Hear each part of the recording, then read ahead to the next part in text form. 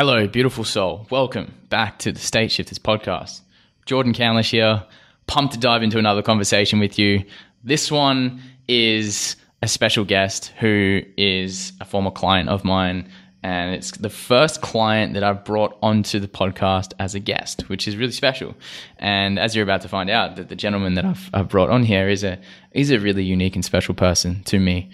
And the reason why this podcast is going to be so impactful today is because we dive into some topics that are not often spoken about as men, and in particular, men's mental health. Because my guest and client in this episode, his name is Ryan Tyrrell, and Ryan has been through quite a journey in his life, and he's gone through some radical highs and some really dark, deep lows that I wanted to share his story, because I know there's lots of other people, especially men, who experience some of the mental health difficulties that Ryan has spoken about, that it is sometimes very lonely when we get to these places. So this story that Ryan's going to share will allow you to see, what can happen when you hit a level of success in your life, a level of achievement, without really acknowledging what's happening underneath.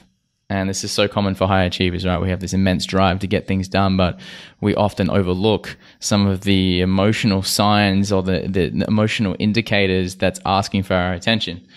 So Ryan's a former professional rugby player. He is the master at achieving, but now I've helped him turn him into a master of feeling as well. So super pumped for this one, guys. Enjoy this conversation with Mr. Ryan Tyrrell.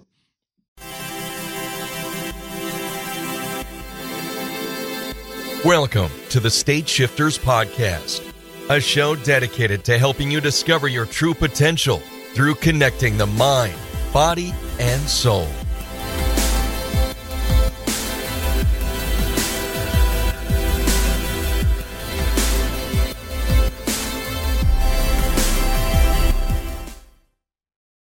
Mr. Ryan Tyrrell, welcome to the State Shifters Podcast. Brother, we made it. We did. How are you? Mate, I'm good. Good trip up from Rockingham. Yes. As always. I'm always excited to see you, RSO. Man, I think you are my first client who I've had on the podcast. Yeah, nice. Yeah. Nice. We called this early, I think. I think you called it early. Yes, I did. I did. And I held it to you ever since. Yeah, this seed got planted probably 6 months ago. When I think so. Yeah, first started working together, and I knew straight away through working with you and through understanding and learning more about you that you have a tremendous gift and a talent, and your story is so powerful that I wanted to have you on here at some stage when the time was right to share that and to share about this beautiful journey that you've been on, that I've been honored to be a part of. But bro, why don't you tell people listening or watching, what's got you to this point where we're sitting here having this conversation, and tell people a little bit about your background and some of the epic things you've done in your life so far. Yeah, thanks for that, and I really appreciate it. And still getting used to receiving such amazing compliments. I think you know that, but man, we're getting there, and a lot of it's thanks to you and a lot of good men I've had in my life. So we'll start with the first question, I guess. So what's got me here today? In a lot of ways, it was just having enough of, or reaching a moment in my life where I was just sick and tired of the way I was living.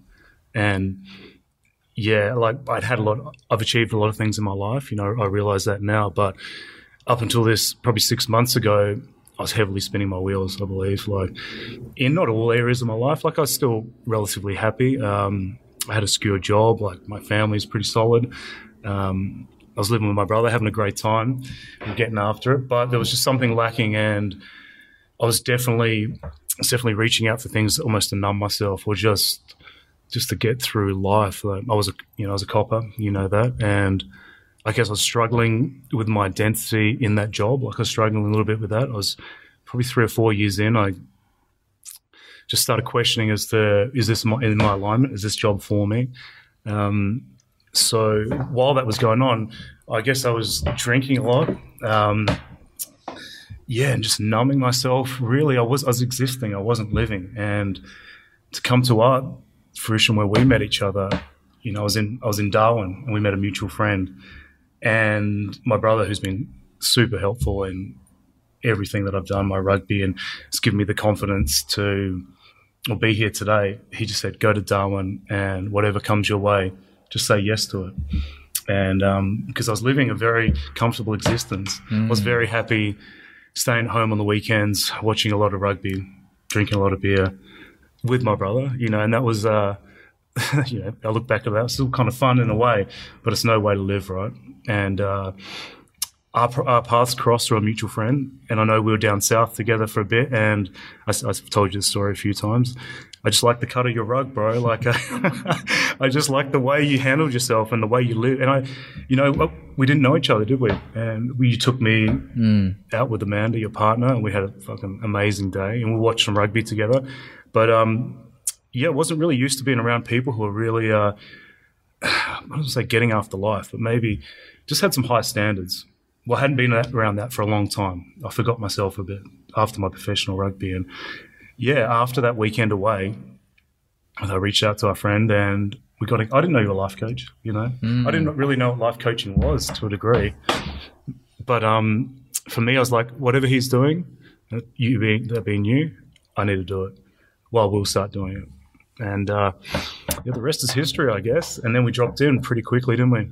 Yeah, and then I realized something very quickly about you that made you unique. And I've worked with hundreds of people at this stage, and there was something about you that really stood out straight away, and it was your level of commitment. I learned very quickly where that commitment came from. And I resonated so much with like your upbringing and your values and the way you live your life, and learning about the fact that you're a former professional rugby player really made me realize where that commitment was coming from, because to reach professional at any level requires dedication, discipline, commitment to a certain level that the majority will never get to.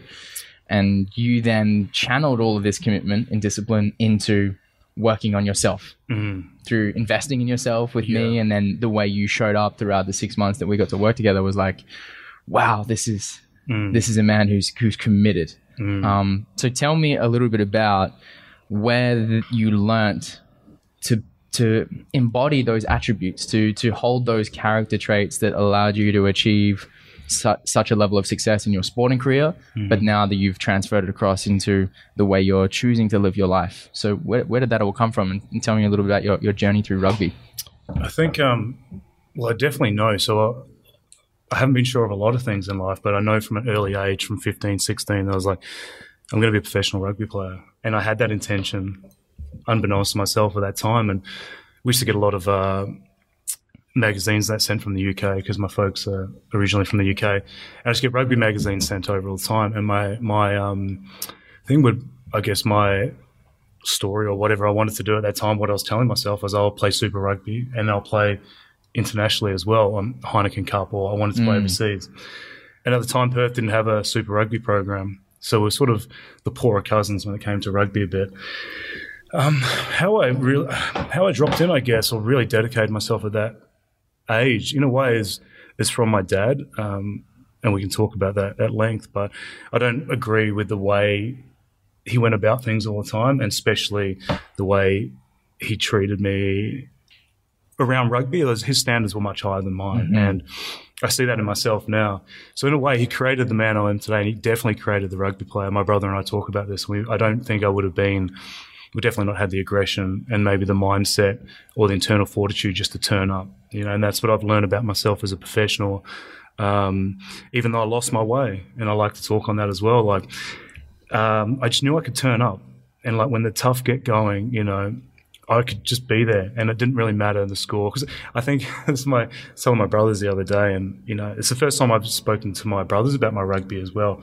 Because as we'll get to, disappeared from the scene in a way, and I've been part of a lot of losing teams, and for me, I think that just built more resilience. Because I've stood behind the goalpost a lot of times, and with other guys, and I could see the guys that were willing to go back out there and sack up, or whatever you want to call it, or just really turn it back on, and no matter what the score is. And I think that's a good analogy for life, really, because we have some wins, man, and even after 6 months of all this internal work I'm doing, and I'm cracked wide open now. Like I believe truly I'm living from love for the first time in my life, and that's been a huge change for me. And but I still have days.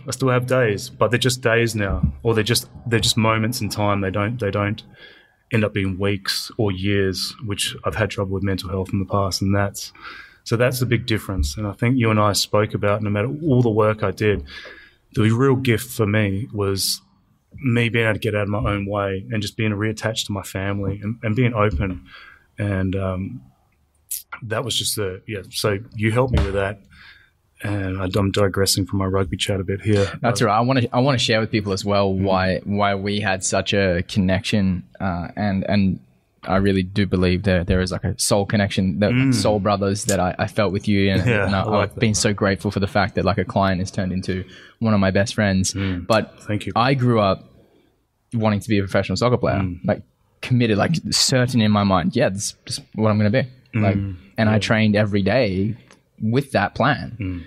And I soon realized that how much sacrifice is required, how much mindset, how much of a certain mindset is required to make it professional. And I made it semi-professional, which I'm still proud of that achievement. Yeah, as you should be. But whenever I meet someone who makes it professional in a sport, I know how much commitment is required to achieve that. So I want people to realize that, that there is something you've achieved in your life that most people dream of. I dreamed of and could never achieve it. So when I got to learn about your story, it was interesting because I made a connection or a parallel between the way my dad raised me and the way your dad raised you. Yeah. And there's almost this extra level of intensity that your dad brought to how he fathered you. He did. That maybe got you to that. That was the German in him for sure. But, I love my dad deeply, and I quick digress on the story, but we went to Rottnest together tomorrow. And man, we had a massive argument. Yesterday, right? Yesterday, sorry, tomorrow.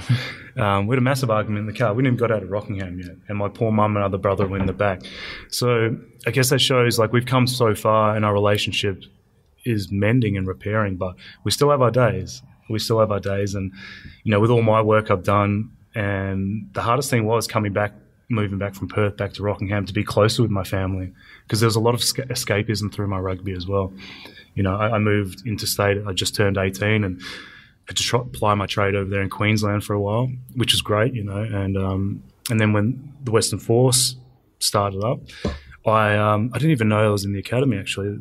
I came home like I was homesick, dude, I was still a bit of a softie at heart, and I miss my family. I love my family dearly. So when I came back, it's funny you bring that up because we drove past Alcoa on the way back from Rottnest, and Alcoa, for anyone who doesn't know, is like aluminum. Yeah, aluminum. Yeah. And Rottnest is an island off Western Australia for those who are not from around here. Yeah, apologies for that. I'm talking like everyone knows Perth.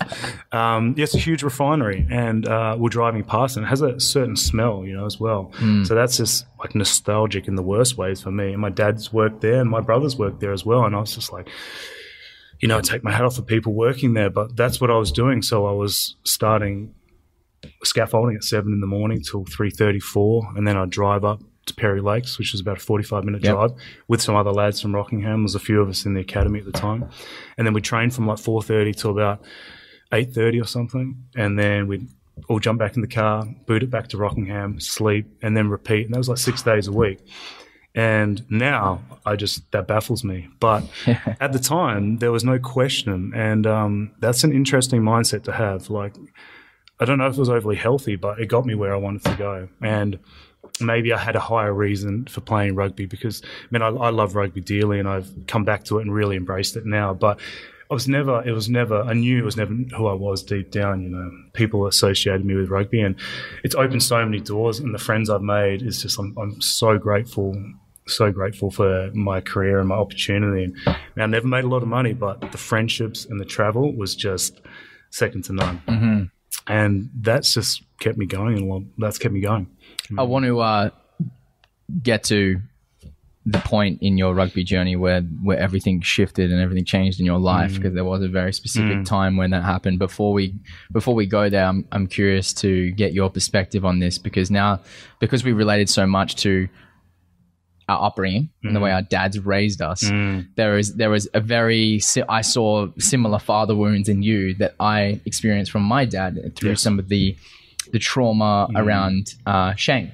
Around when we didn't perform, there was a level of perfectionism. And we received love conditionally based on how we performed. Yes, yeah. And this is a common thing for a lot of people who had strict fathers who raised them with a high level of discipline. It creates this person or this man or woman who is often disconnected from their emotions, which allows for a certain level of achievement.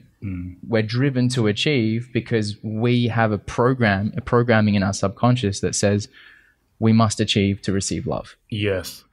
And when you achieve that, like sometimes it can be empty, you know what I mean? And my brother was thrown by that completely when I told him and shared my time, especially at the Force, you know, like I guess in a lot of ways, and that's funny you bring that up. So my dad's perspective on me, I guess, and my rugby shifted when I became a professional athlete. Like he was my number one supporter. And that's to say he didn't support me when I was growing up because he was always there and dropping me off. And, you know, he's a great father. But I believe he lived vicariously through me. And now I know because, you know, I'm critical of myself. And if I'm hard on anyone else, I'm doubly hard on myself. And in my way, I saw that through my dad. And he was a good rugby player, you know, and he's I was still probably part of the era. I know there's some young professionals out there, but like at 16, 17, I was playing, you know, against adults, and there's fucking something to be said about that, you know what I mean? And would I have my son doing that? Probably not. Yeah, like not just playing, like running into adults and tackling them, different from the football, round ball soccer game. Yeah, right? And I see lads, I love watching rugby now, and I just look at some of these boys on there and I'm just like,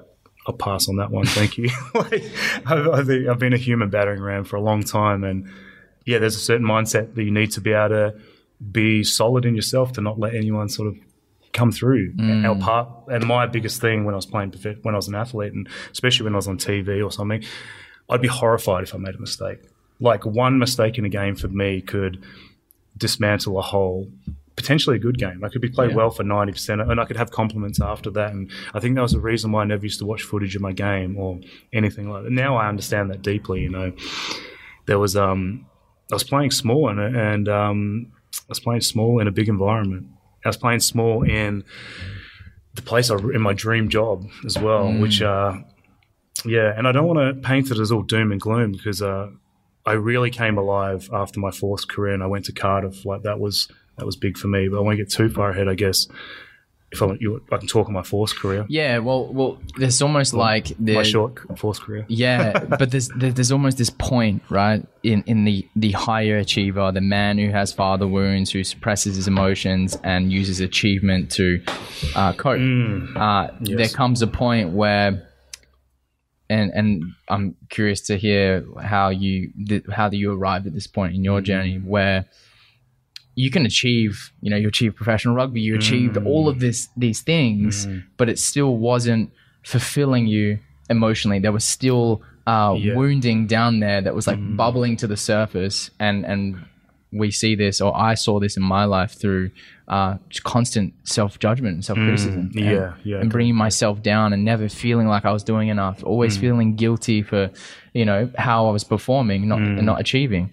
For you, it hit a point where you achieved an amazing accomplishment, getting to play in Cardiff, and then having an opportunity to come back and play again in Australia. And dude, walk us through what transpired after you hit this point where you're seemingly at the peak of your career, and then all of a sudden your emotions started to rise to the surface. Better of me, a caveat to that, I'll start with the Force as well, because I can just talk about my neck injury, which was probably maybe a catalyst for that as well. But even, you know, I put a lot of credence on rugby, you know. I guess that's all I had in a lot of ways. You know, my relationships were there, but not so much with women, but yeah, we can talk about that as well. But so I hurt my neck in my fourth game for the Force, but I'd had a bad neck going into that game as well. And I was playing against the Waratahs here in Perth and showing my vintage. It was like 2010.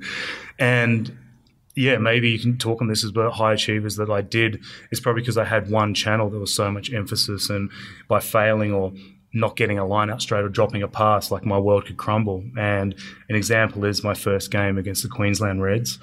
And so, for no rugby people out there, I mean, throwing lineouts is like an acquired skill, It's similar to maybe goal kicking as well, but there's more elements. There's human behaviour. There can be wind. And I wasn't used to playing the position I'd signed in, so I grew up playing flanker, and that was where my heart was at, really. But the carrot was dangled and to play hooker and make a transition into the front row.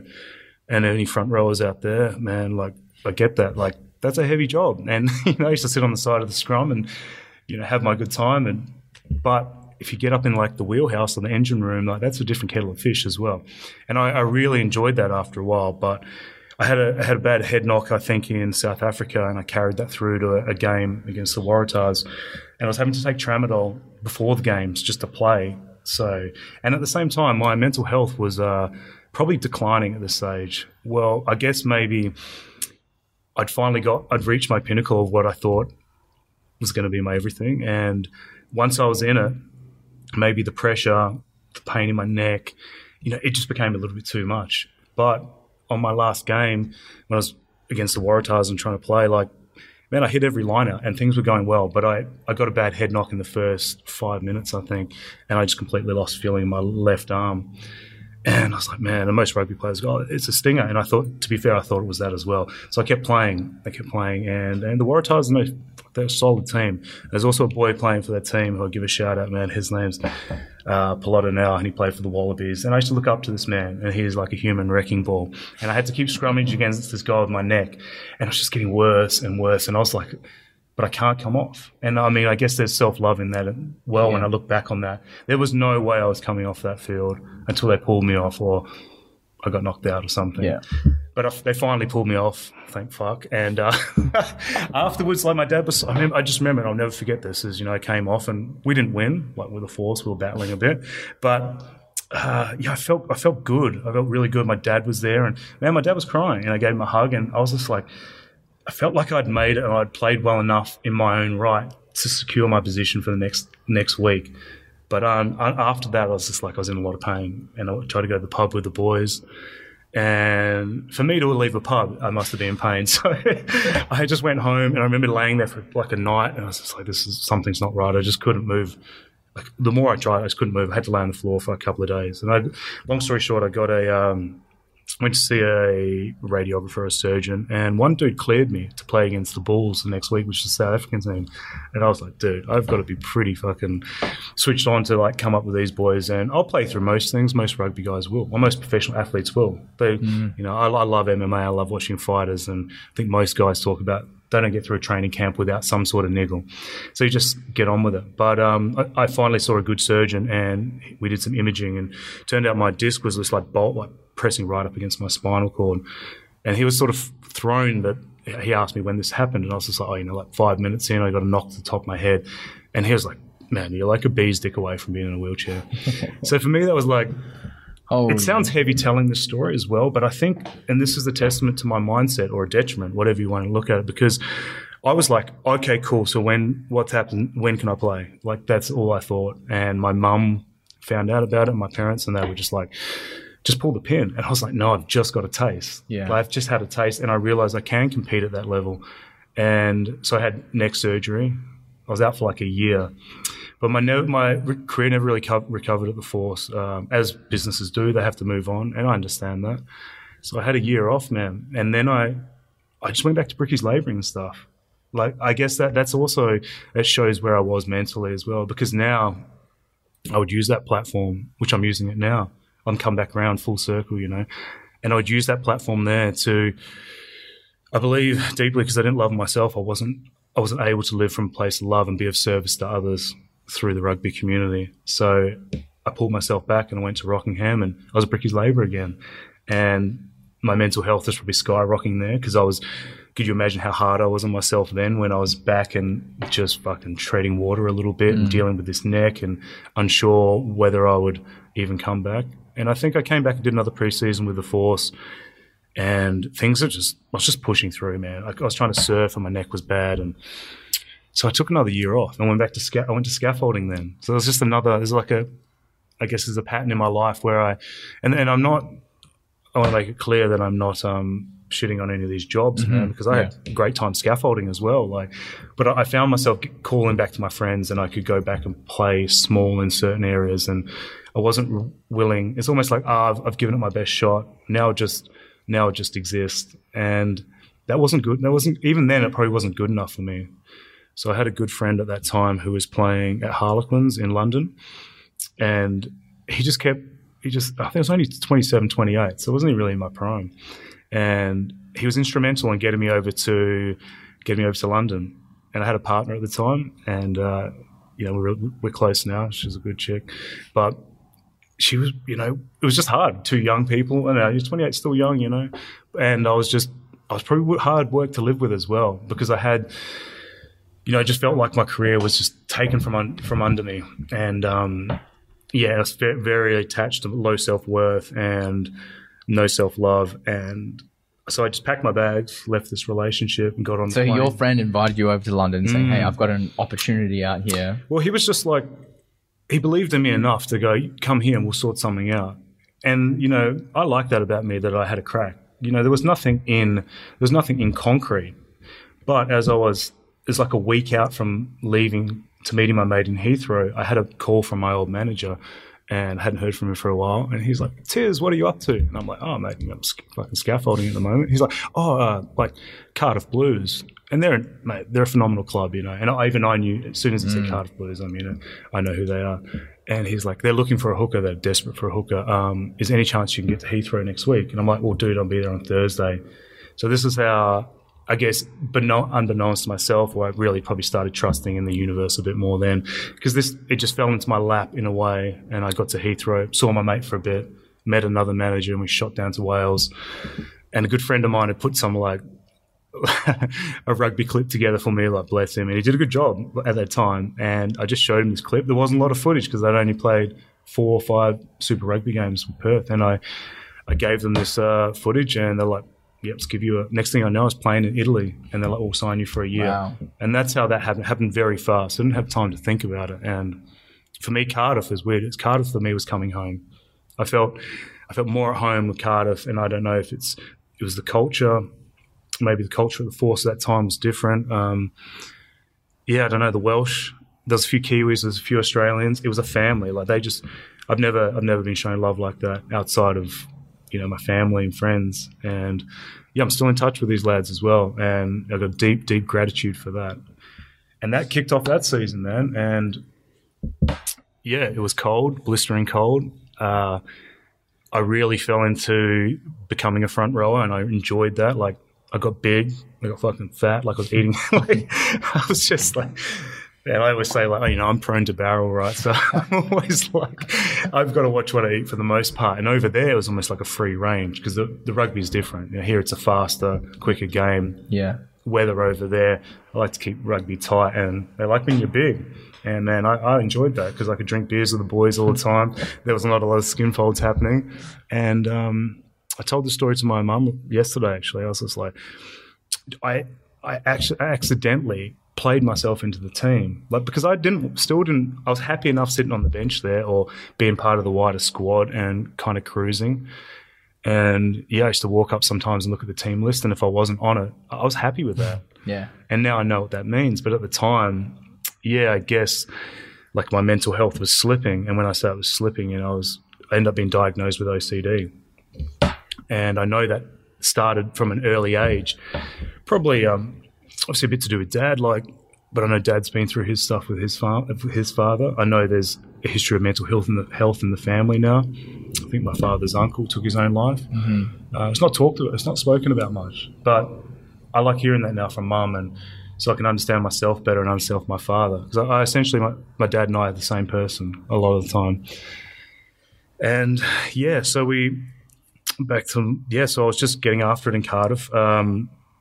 Started making the bench every week, and then just there were some injuries there, but I mean, I don't want to take anything away from the fact that I was enjoying my rugby, and I was playing well, and I finally sort of stepped into myself then. I'm like, I can do this, I can make a go of this, and people were giving me compliments, and I still wasn't receiving them, but there's a bit of internal fortitude there.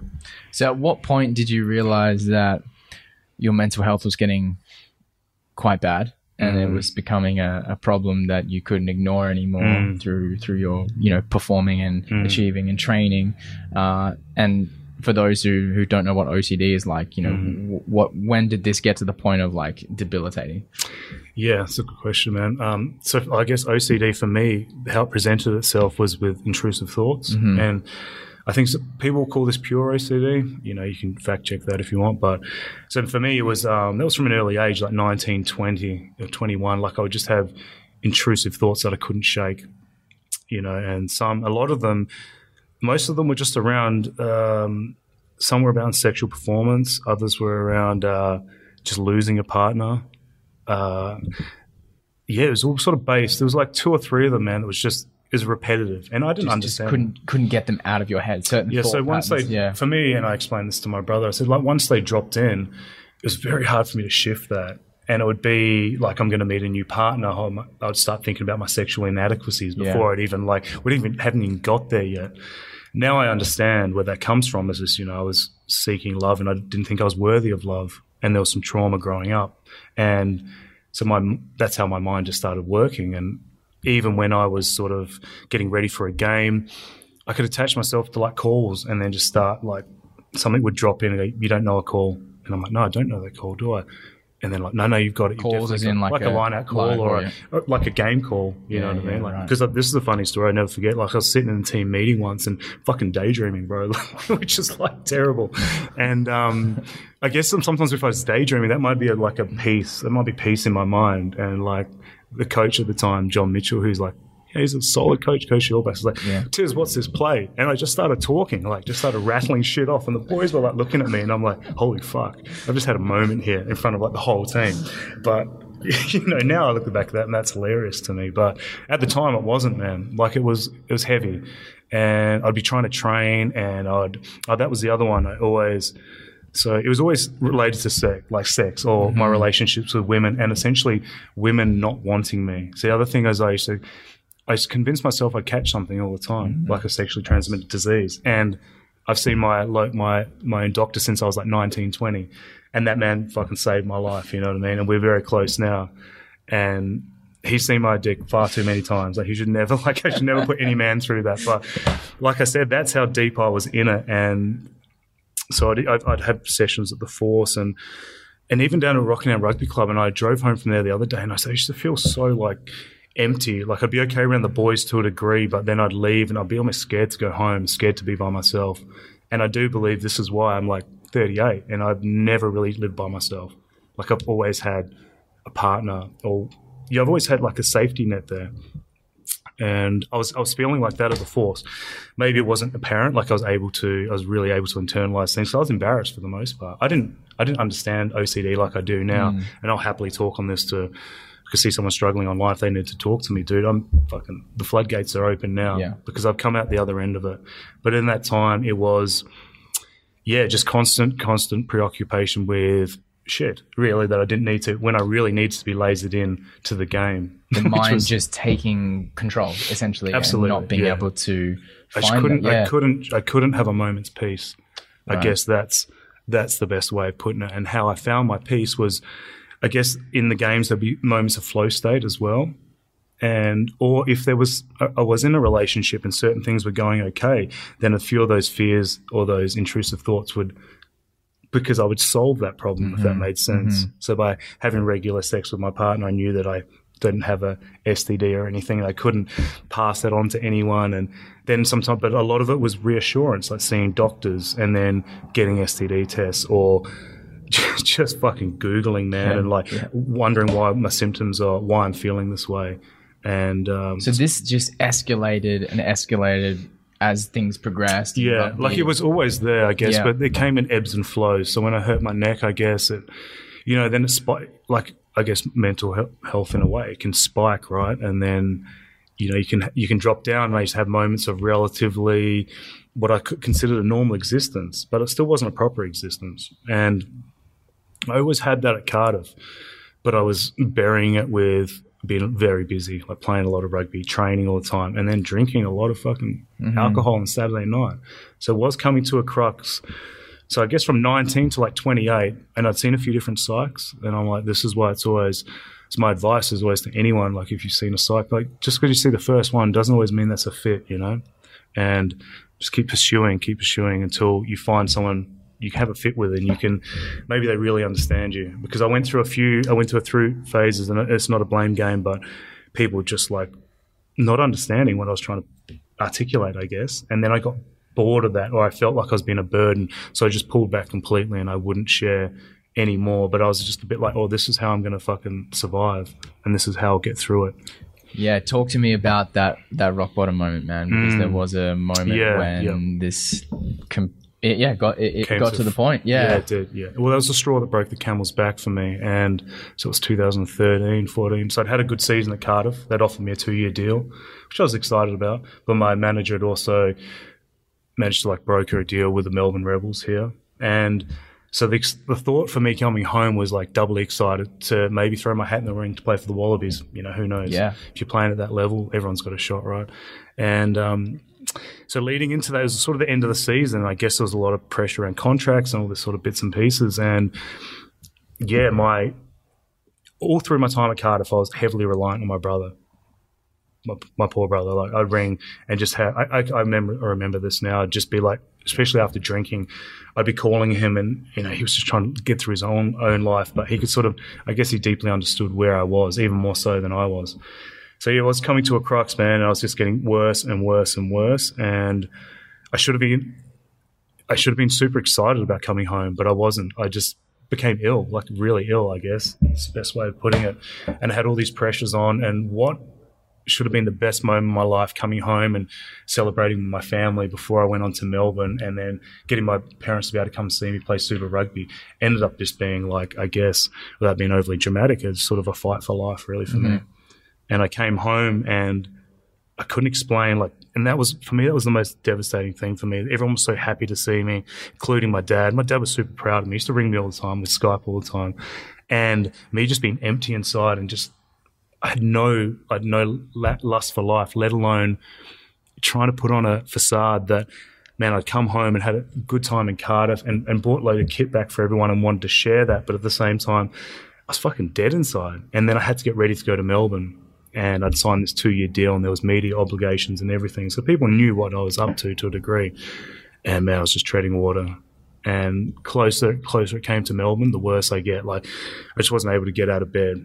And what was really my intrusive thought that was really fucking with me then was that I'd caught something. And I wasn't even, that was the crazy thing about intrusive thoughts. For me, there was no real factual evidence. There wasn't, because I'd see doctors and get all the tests, and I'd see my doctor at the medical centre in Rockingham, like, bless him, and he would just look at me, bro. He's just like, how are you trying to defeat science? Like, how are you trying to argue with science? And I'm like, I just can't explain it. And we got to a stage where, a couple of days before flying out to Melbourne, like, my parents had to take me to hospital.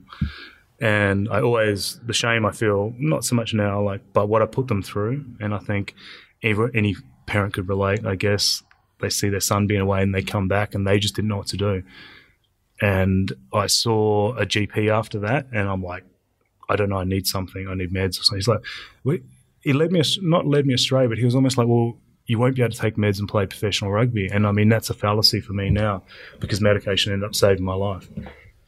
But I went to Melbourne, bro. Like, my parents dropped me off, and I'll never forget this. I was in the back of the car, and I think a psychologist asked me not long ago, is like, did you ever have a plan? Which is like, I guess if people are ready, and I learned this through policing, if they've got a plan, man, they're pretty serious. Like, it's go time for them. A plan to take your own life? Yeah, take their own life, yeah.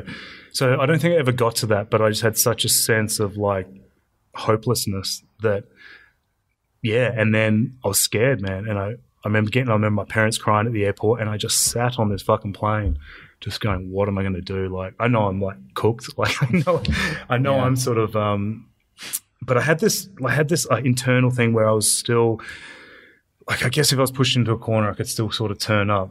And this is a funny story. I'll never forget this. There was like a young girl on the plane too. And we started gas bagging, and we really hit it off. And we got a number. And I was just, internally, I was like, you can't even sort. You are such rock bottom, but yet you're still trying to get a fucking phone number. Maybe that's the whole problem, but that's not what it was. But it's always just funny for me to think, like, even though I was in it all the time, and I won't say from my 19 to my 20s, it was always that. But it was always knocking on the door. It wasn't far behind, and a thought could ruin my day, man, or my few days. Yeah. So you were on the plane, arrived in Melbourne, ready to start this new career. Ready to start training. So I think I got there Sunday, and I had to be there Monday morning. But also leading up to this, like, they must have known something was off, I guess, because I just didn't have the enthusiasm. Like, for me, and the whole pinnacle of this was, my dreams were being realized again. Like, I'd had this at the Force, but I had my neck injury, and then I got back and I played overseas, and coming back was huge for me. So it was lit, and that's why I find it funny now. I had my mental health break, or I had my breakdown at the height of what I've always dreamed to do, in a way. Well, what I thought I always dreamed to do. And I got off the plane, dude, and I know we've spoken about this before. I checked into a hotel, and there's a few other boys in the hotel, but they weren't. I just kept to myself because I was battling.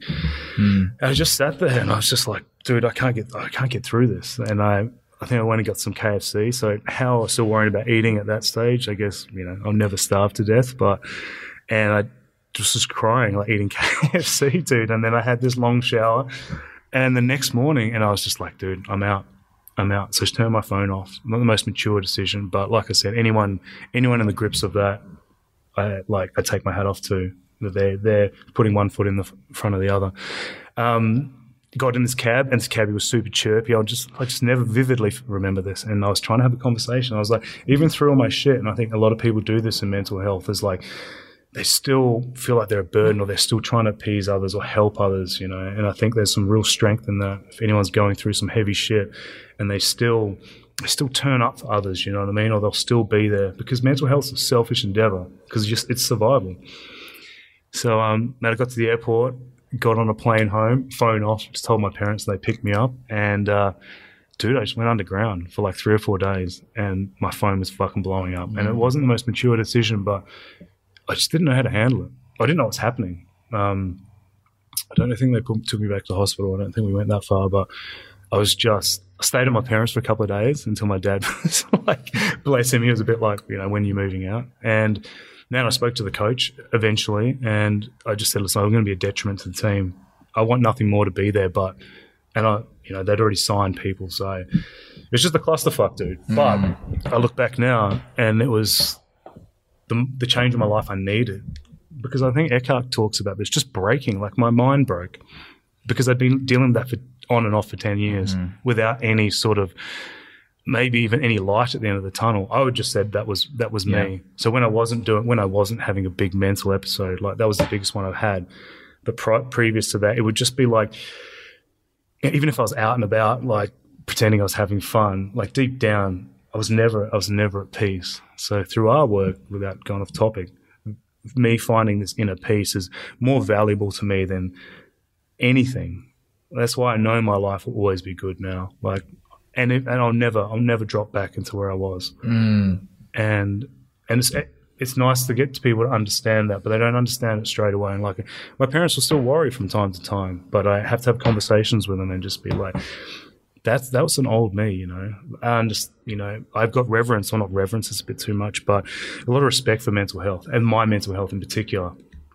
And I don't let it sway. Like, and I think you can attest to this, I guess. I keep my fucking mental health tight, and I never did that. So after the back end of my rugby, there was just an outcry, really. My manager's like, this is unprecedented in Australian rugby. No one's ever done this before. And I was like, well, and I get it, man. They wouldn't have understood completely what I was going through. No, like, well, back then, nobody spoke about this stuff. Yeah. And I'm sure you weren't the only one going through it, right? No, for sure. I know there's guys guys I've played with have taken their own lives and stuff, and that's why I know my purpose is clear now. Yeah. Bro, thank you for sharing that.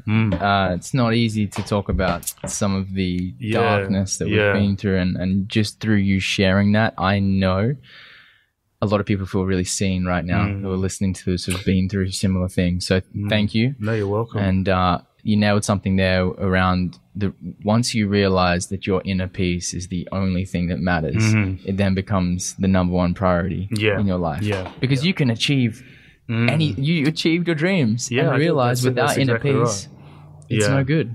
Yeah. At the height of what I deem my dream job, I was the lowest ebb of my life internally. And that's really hard for people to wrap their heads around. So my brothers, when I had the conversation, I'm so glad I did, like 10 years too late, but it's all good. And now they understand. And I recently moved in with my brother the last 3 months, and he can understand how my mind works even now. But now it's like, you know, I don't know if I'm quoting Kanye wrong, but he just says, you know, your mental health or your OCD can be your superpower. And it really can. Like, and I know I have a busy mind, but I also know I need to take breaks and I need to drop into meditation or just be with myself. And you've helped me with that, you know, like a mantra of mine is like, I don't have to be anywhere. I don't have to do anything.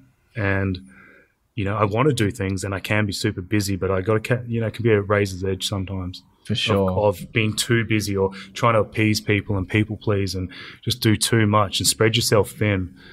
And that's not fun either. Bro, there's so many people listening, nodding right now, listening or watching, nodding to that. I'm still relate. Like that in a way. And I think I said this when I came up here, like, you know, there was some nerves around this podcast and talking to you, and especially with anyone with intrusive thoughts. Intrusive thoughts like attack what you hold dearest to yourself. And they can be nasty motherfuckers, you know, sometimes. And that was the biggest fear for me, telling my friends this is how I was feeling. And some fucking beautiful men I've told, and they've just like absorbed that shit and been all good. And like my brothers and even my dad and my mum, like I'm pretty open to a fault sometimes. My poor mum has just heard everything that's come out of my mouth. But it's just super important to let that drop for anyone dealing with mental health, or, you know, and we can talk on this till the cows come home, can't we? But, you know, you're not your thoughts. But when you're deeply, deeply in that, even as a normal, I was about to say normal human, but that's fucking outrageous. But even in your day-to-day life, if things are ticking along well, you know, we're fucking clustered with internal thoughts. Like, they're just, it's a minefield sometimes. Yeah. But they can be, I think with people that don't have mental health, especially that don't have OCD, the thoughts are probably ranging far and wide. That's not to say they're always good, but when it's intrusive, it's like attacks you, it hits you right in your fucking feels, you know what I mean? And it's hard for you to break through the other end, and it's hard for you to understand that. So I just have like mental ping pong with myself like all day, and that's exhausting in itself. Yeah, I can't remember the quote, how exactly it goes, but it's something like, you know, the root of all suffering is an untrained mind. And, through this work, you've now realized, you know, once your mind's under control, once you've learned to tame that wild beast, you know, you can it then becomes your tool and your servant rather than it controlling you. Like you're the captain of your ship. Yeah. Which for people, you know, initially who are in these spirals, sometimes medication is the first thing that gives them a sense of like, okay, finally my mind is not like overwhelming. Like, can you tell me a little bit about breaking some of the addictions that you relied upon to calm your mind? For sure. I jump in quickly before, like, a thing I love from Eckhart is like one of his phrases is just the human condition is lost in thought. And I was just like, dude, that's so apparent. But so it wasn't all smooth sailing, but I kind of worked my way through it after Cardiff. I did disappear, man. Well, when I say disappeared, like I was still doing my thing in Rockingham and cruising and getting back into work. And so there was a testament to the people around me, and I slowly got up there, got back. But, dude, I wasn't living still. Like, I was still stuck. I still hadn't been diagnosed with anything at this stage. So what was I doing then? I was reaching again. I was chasing, and that's a condition of that as well, right? So I was pulling like women into my life because I couldn't be by myself. Then I started a policing career, which at this stage, I think my mental health had been diagnosed. Sorry, it had been diagnosed. So I went to see a amazing doctor at the Murrian Centre, which is in Wembley. And at this stage, I'd spoke to so many psychs. Well, I say so many, man, like 4 or 5 over the years. But that was just tedious every time I had to go there and try and explain myself and articulate myself. And it's like the ramblings of a madman, like that's what was happening in my head. And so I kept keeping a diary, and anytime whatever I was feeling, I just started jotting it down. And I went to see this gentleman, and it wasn't my initial doctor, and it turned out to be someone else. And I was at my wit's end, dude. I was just like, I don't know if this doesn't work. I don't know what I'm going to do. And I just handed him my diary, and it was full. And he read like half a chapter, and I was like, are you right, mate? You better read that whole thing.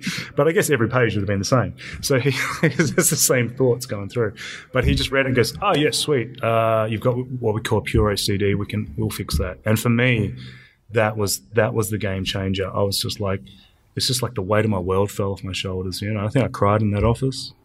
You know, I mean, I love a cry now, but that was when I used to cry back then, that was like pain. And he's just like, all we got to do is we'll get you on some medication. I was against that for the longest time. And I think that's why I didn't go really pursue my mental health. I just spun my wheels. And if men have concerns about taking medication, man, they saved my life. It saved my life. And nothing mattered to that. And we got on a low dose of fluoxamine, I believe. And man, that was the first time I'd had some clarity in my life for a long time. You know, I was with a beautiful girl at the time. She really helped me through that.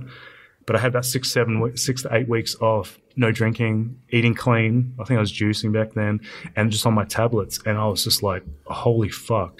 So that was a level of clarity that had never been used to having before. And then all of a sudden, I was doing some caring at the time with the Autism Association, trying to become a police officer. And that was just like the best job I've ever had. I love that job. Like, it's so much fun. And with the clarity of my mind, I was able to really turn up and see people instead of like the mist that I had in front of my eyes, you know. But it wasn't all smooth sailing. It's funny, you know, we can keep talking about that too. Like, I had a year, but after that 6 to 8 weeks, and people I guess people can feel like this, I started feeling really good. And then I was still caught in the ideal or ideology that I had to drink. And, you know, drinking was a huge part of my life. I hadn't broken that from rugby. And I went back into that, started drinking. I don't want to say drinking, man. Like, I'm flippant with my drinking. But if I was really serious about it, I was drinking a lot. Like, you know, us rugby boys can drink a lot of piss. And that's like just the worst, man. That's just poison, you know. And I ended up getting into the police.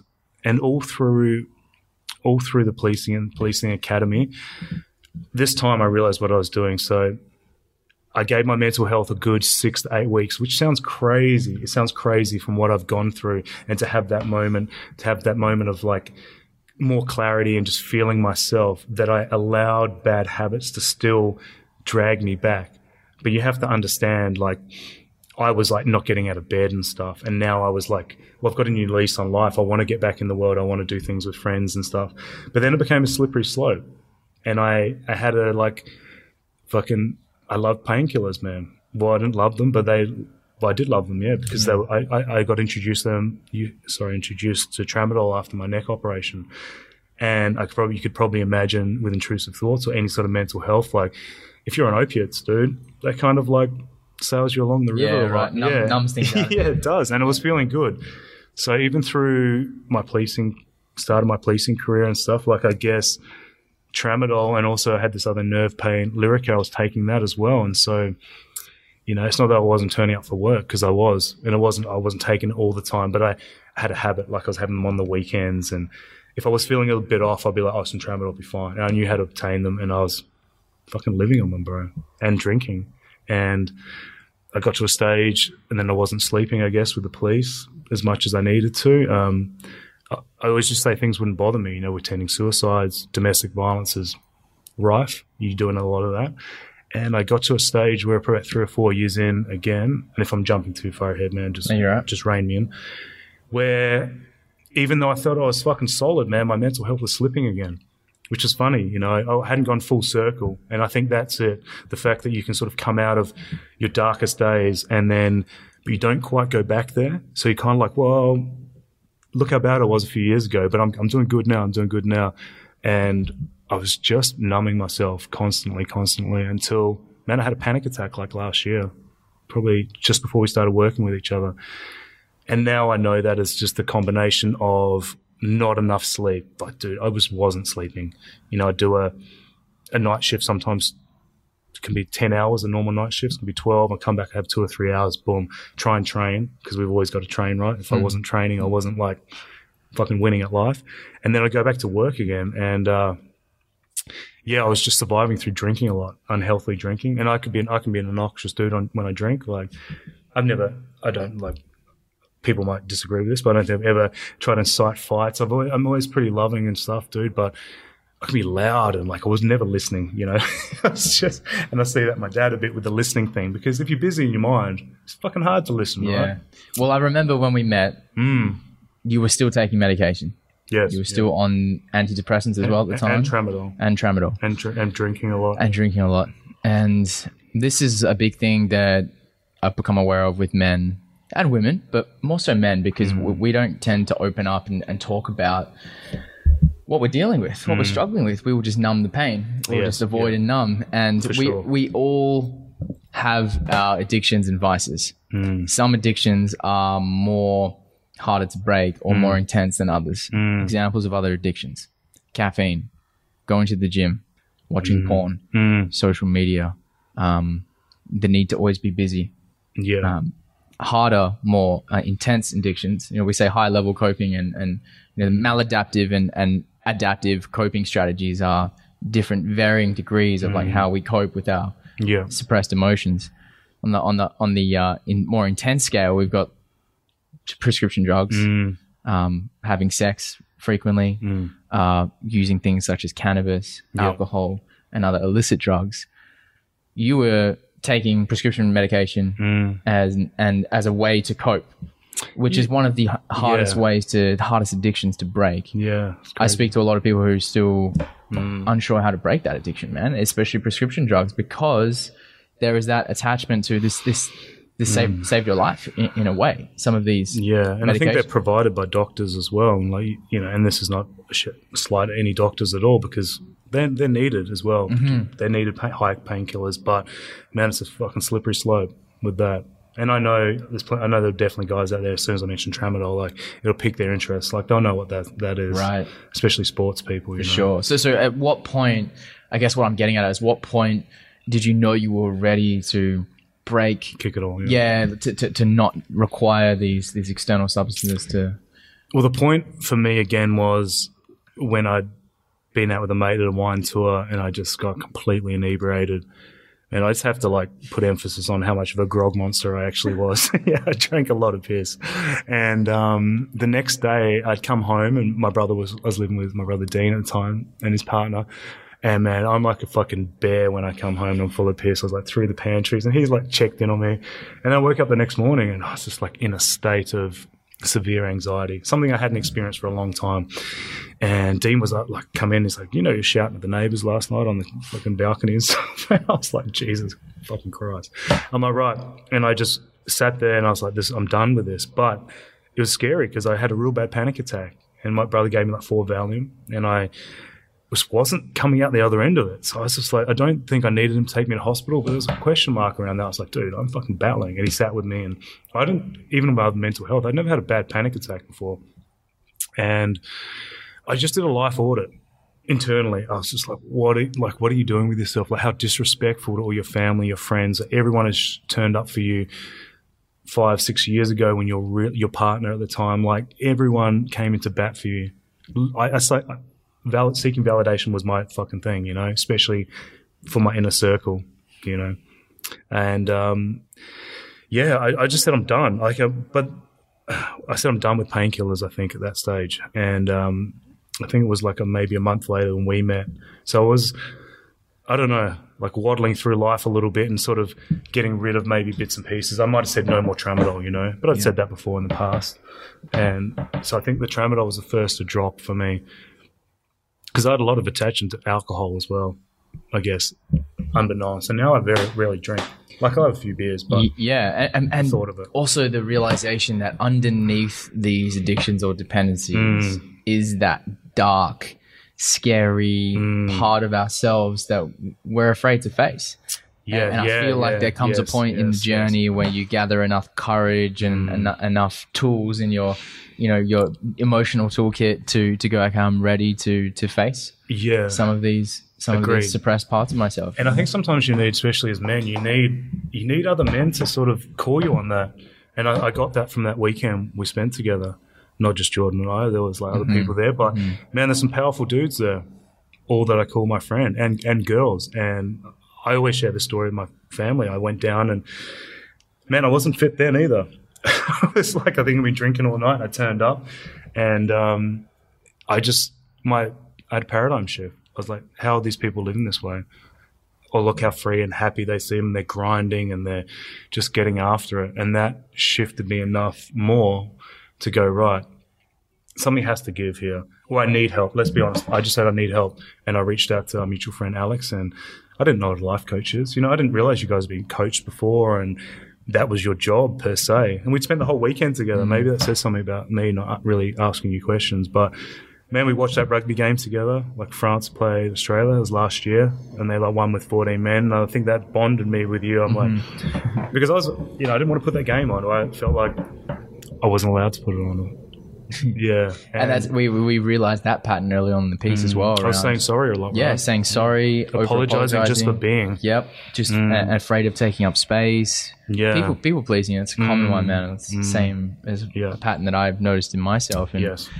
Yeah, I've watched you evolve and transition and move through a lot of intense emotions through a lot of courage. Thank you, tell me, like, if anyone's listening to this and they're maybe still taking prescription medication, maybe they're relying on meds to keep their mental health at a certain level, where does someone begin to say, okay, I'm ready to let go of this dependency or addiction. I'm ready to meet and let go of this heaviness that's down there.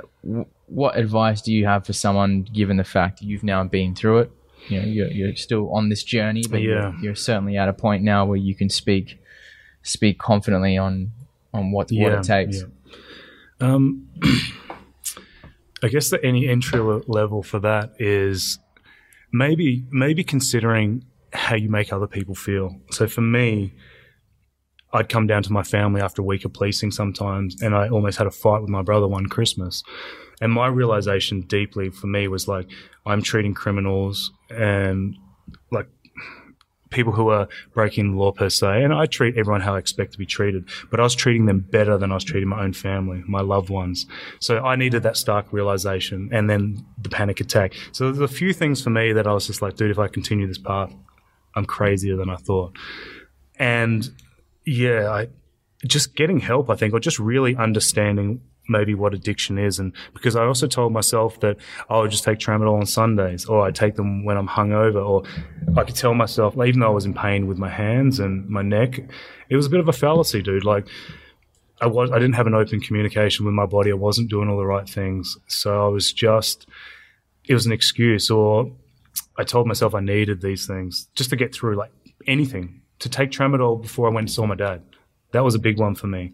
Take Tramadol before I went to see my family, so I was chill or flat around them, so I wouldn't get triggered, because I hadn't really deeply faced anything that I really needed to, or I didn't let it come up. So I don't know if that answers your question. Well, too much, it does in a way, because it is back to healing those inner child wounds, which are triggered the most around our family. Yeah. So when someone is ready to do that deep inner work, it almost is like you have to kind of go back into what happened around your dad and your family. Absolutely, yeah. And I think some of you guys started talking about numbness, and I hadn't heard the term inner child. That's crazy, right? I hadn't heard any of that. I'd understood trauma on a policing level, and, I used to see kids, which hurt my heart, like just battling. And now I deeply understand that. That's probably why I struggle to be a police officer now. But just understanding, hearing you're numbing yourself, or learning about the nervous system. So that falls in with my SSIRs as well, my antidepressant medication. But for me, it wasn't a hard shift, man, with Tramadol. I don't know why. Like, maybe because I had so much other shit going on as well. So I was like, well, I need to get rid of that. And I knew I'd seen people go down a path with Tramadol, and then I'd seen in policing that prescription drugs were not far, kind of often used with methamphetamine sometimes as well. And like, I was like, I knew I wouldn't get there because I had resilience, but I didn't like the man I was, man. I was just a fucking numb dude. And when I met guys like yourself, like, I could talk the talk, but I wasn't walking the walk though, because I did a lot of reading and I used to do meditations and breath work, but I was really like living a lie. I was lying to myself. And that's when I'd had that moment where I was like, this is enough. Like, I'm not going to lie to myself. I've got to learn to love myself. Although we're only here for a minute. And up until 37, I'd had a glimpse of like my childhood wasn't all bad. Like, it was fucking good, man. And I loved that. And now since I've moved back to Rockingham, I'm living a street away from my young, and I'm finding the inner child in me. It's crazy. Like, I do simple things that make me super happy, you know, like my painting and stuff like that. It's just what I was drawing a lot as a child, or I was doing a lot of that in school. Yeah, I've got one of your paintings hanging just over there behind us. Yeah. Beautiful gift. That's exactly the point, bro. Your journey has now taken you back to establishing a relationship with yourself, with your inner child, and knowing how to meet your own needs, give your inner child that freedom, that reassurance, that love, to know that everything's okay. Yeah, dude. Yeah, and that's massive. That's huge for me. And just being gentle with myself in the process. Yeah, I've never done that before. And like I said, it hasn't been smooth sailing. I moved in with my brother, and I'd spent a lot of time away from my family. But we were always very close. But it was like once a fortnight to see my folks or something. And moving back in with my brother was, there were some blow-ups, dude, some heavy blow-ups. And most of them were probably my fault in a way.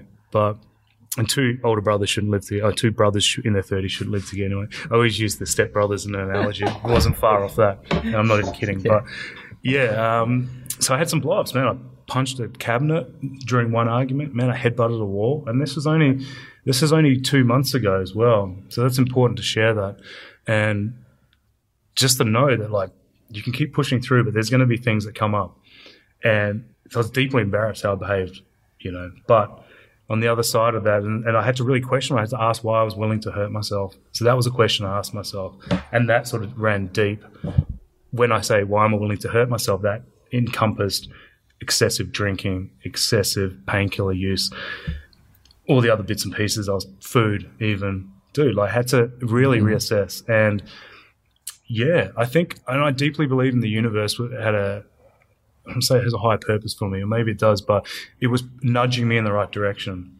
It was nudging me. And then I met you, then you opened the door for me. And that's all we need as men. We need that, like, if you've got a feeling, just really go with it, and then reach out to someone that can fucking back you with that, because there's heaps of dudes or women that are willing to do that, who just love that space.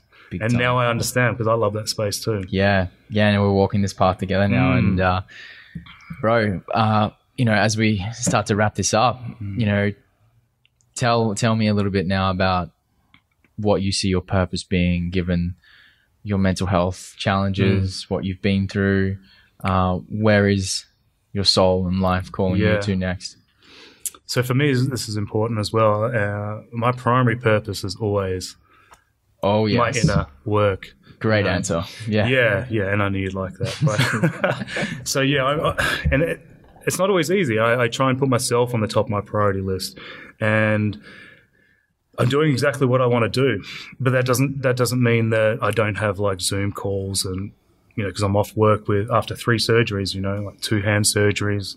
I've got some numbness in my right hand. I struggle with that sometimes, but that's been a silver lining for me. It's allowed me to slow down. And I don't know, to be fair, maybe if I didn't have these surgeries, I don't know how if I would have slowed down, because I'm super busy as well, and you know this. But where I see myself is just in this space. Like I helped facilitate with a good friend of mine a men's circle on Sunday, and I had, I still have self-doubt. Dude, I had self-doubt driving up here but I know what that is now. That's just my ego trying to make me play small again. And we just, we love that, but we tell them to fuck off. Yeah. I love you. Yeah. Yeah. And so things like that have just been powerful. And then having men around like yourself and Alex and just guys that I can see just really living their potential and not conforming. So how I see myself is just being in this space and providing. I love to mentor. I love being a carer. For me, that was working with young lads with autism and going community development. I mean, that's a job, I love that. I reckon, I know that I don't reckon. I deeply know that my path is very clear, even though there's some obstacles to jump through. I just want to provide space and speak to guys or girls or anyone that has had or has been through or is in what I went through, you know, because you have to deeply understand that it is a moment. It's a moment in time, even though like with me, it was years. You know, it's cliche, but you know, this too shall pass. But just get help is the biggest thing. And like you said, I've got help from many sources in the past, and they haven't always aligned, but eventually it will. If you just keep putting one foot in front of the other and believing in yourself, dude, it'll drop in eventually, and it'll hit when you least expect it. Like I didn't realize I wasn't going to go on that weekend away. Yeah. And I often think about that. And my brother encouraged me to go on that. He's like, what are you going to do? Drink beers and watch rugby all weekend? And I was like, yeah, I am going to do that. Like that's what I was doing. And I went away and look how my life has just changed. And it's scary sometimes because I've always done the 9 to 5. I've always sort of fallen back into menial jobs that I thought I was lucky to have, or I didn't think I could do anything else. So for me now, it's like, I said to my mum yesterday, I was like, I got a new zest, I got a new lease on life, and I want everyone to know that they will have that, but don't do anything drastic in the meantime. Yeah, bro. I just want to acknowledge you, man. It's been 7 months since I met you. You know, for us to just listening to you talk right now and hearing the level of clarity in your communication is something that I always gauge a man's growth through the level of clarity in his communication, and you can feel it in you where you've come and how you speak now. It's a lot more potent, and thank you, bro. That's a testament to the commitment, man, that you've displayed throughout all of this, and really encourage or invite people listening to connect with you. Because you are on this journey now where you are of service. You are here to support other people. And where can people connect with you online? For me, it's probably Instagram's the best at the moment. And I think my handle's like @Tizza2. Yeah, I've been dropping in on TikTok as well, but I can't even tell you my handle on that. And that was Jordan. He threw me under the bus there, but. Like another thing, on the other side of fear is everything you ever wanted. And man, I've been fearful a lot, and more so recently. Like the more open you become, I think sometimes it's like that fear can creep back in, especially if you're used to. I don't even want to say playing small, but just used to just doing life and you might have dreams and goals, but you're like, oh, I just can't quite get it. And one thing I'll just leave with, and you know, and I really appreciate you for just letting me see myself again. And I'll share this with my brother sometimes and people, because even though I'm off work now, and maybe I catch myself and I go, dude, you've only done this work because you've got the time, and that's that perfectionism just dropping back in. But I guess for me, and it's important to know anyone, there is time. And so I was getting up at like 4:30 in the morning when we first started working together, right? And you said, just journal for 7 days. And that was hard. And I fit it in my day. I was sitting outside the jiu-jitsu gym journaling, but I just got it done. And that was power in that. And I was like, if I can do this, I just found myself again. So I was up at 4:30 and I'd meditate, I'd do my qigong, and then I'd journal, and then I'd go to work. And even though I didn't really want to be at work or my heart was somewhere else, I would just turn up and provide energy for people who are there. And then I would train in the evenings, and I just become a professional, whatever you want to call it. Yeah. Like, I've become a professional at living again. Well, it's what Eckhart speaks about, where you don't need to change what you do, you just need to change how you do it. Yeah, and that's bringing that level of presence and space and clarity into, you know, because you can make a cup of tea and be completely unconscious of it in your head, or you can be powerfully present and, you know, be there with every little movement, and the quality of the energy that you bring into that action is completely transformative. Amazing. So yeah, it's sort of what you did, bro. You didn't change what No, I didn't change anything. Yeah. I trimmed the fat. Yeah. And then through yourself, it's this, and everyone's intelligent as well. I just want to let that drop. Innately intelligent. Oh yeah. When we're quiet. And I just told myself I was a stupid dude for a long time, or I wasn't getting things, couldn't pick up plays. But there's a reason for that. So when we start chipping away at things and sort of trimming the fat, or however you want to say it, from porn to like your phone, I still have moments on my phone. dude, from drinking, from just the shit, like then you can realize, then it's up to you how clear you want to get. Because the clearer you get, the more life becomes beautiful. Yes. But, you know, you don't always want to live like a monk. I know, I understand that. You still got to have fun. You've got to have fun because life's play, right? Yeah, and that's what I really love about you, bro. The fun element has never been lost. Yeah, I'm glad, man. Yeah. I said to my brother as well, I was like, dude, you could lose yourself once. We did a 2-week cleanse not long ago, you know, and I was just like, fuck, I'm getting pretty serious towards the end of this, you know, like everything. I just quit everything. And I love the fact that I can do that, but at the same time, man, I don't want to live like that. Yeah. But it's nice. It's nice to know you can get that level of clarity when you want. And I think that's important for people to know. Like, and so for me, if I've got to turn up for something like today, I won't say I was in bed early or anything, but man, I turn up because I know you've turned up and this is important to me and it's important to you. So you don't have to turn up all the time, but when you do, just fucking turn up. Fuck yes. Well, bro, we're about to head off to your first Bikram yoga class. I'm taking you back to where my journey began, which was the hot yoga room. So I'm super pumped about that, and we're gonna have to wrap this up. Can you do that in jean shorts? We're about to find out. Dude, thank you for coming on. This has just been this is a dream come true for both of us. It has been, yeah. I was there's a lot of trepidation. I was nervous, dude, but like anyone, you make people feel at home. And yeah, I don't want to plug you or anything to blow smoke up your ass, but if anyone is stuck and they've tried a few different things, man, if you haven't tried getting coached and just assumed in the mantle of a white belt, and you're just going to learn so much. And, you know, Jordan, dude, you're a fucking amazing human being, bro, and I've always looked up to you regardless of the age. And you know, I saw myself in you, and I think, I'm forever grateful. And I told you, like, it doesn't matter what I do in this lifetime now. The fact that you've brought me closer to my family is like something I can never repay. So, yeah. Wow, man, thank you. No, wow, it means so much. And let's do it round 2 again. Yeah. I mean, this is just the tip of the iceberg too. Man. So, it's the beginning. I didn't want to freak people out.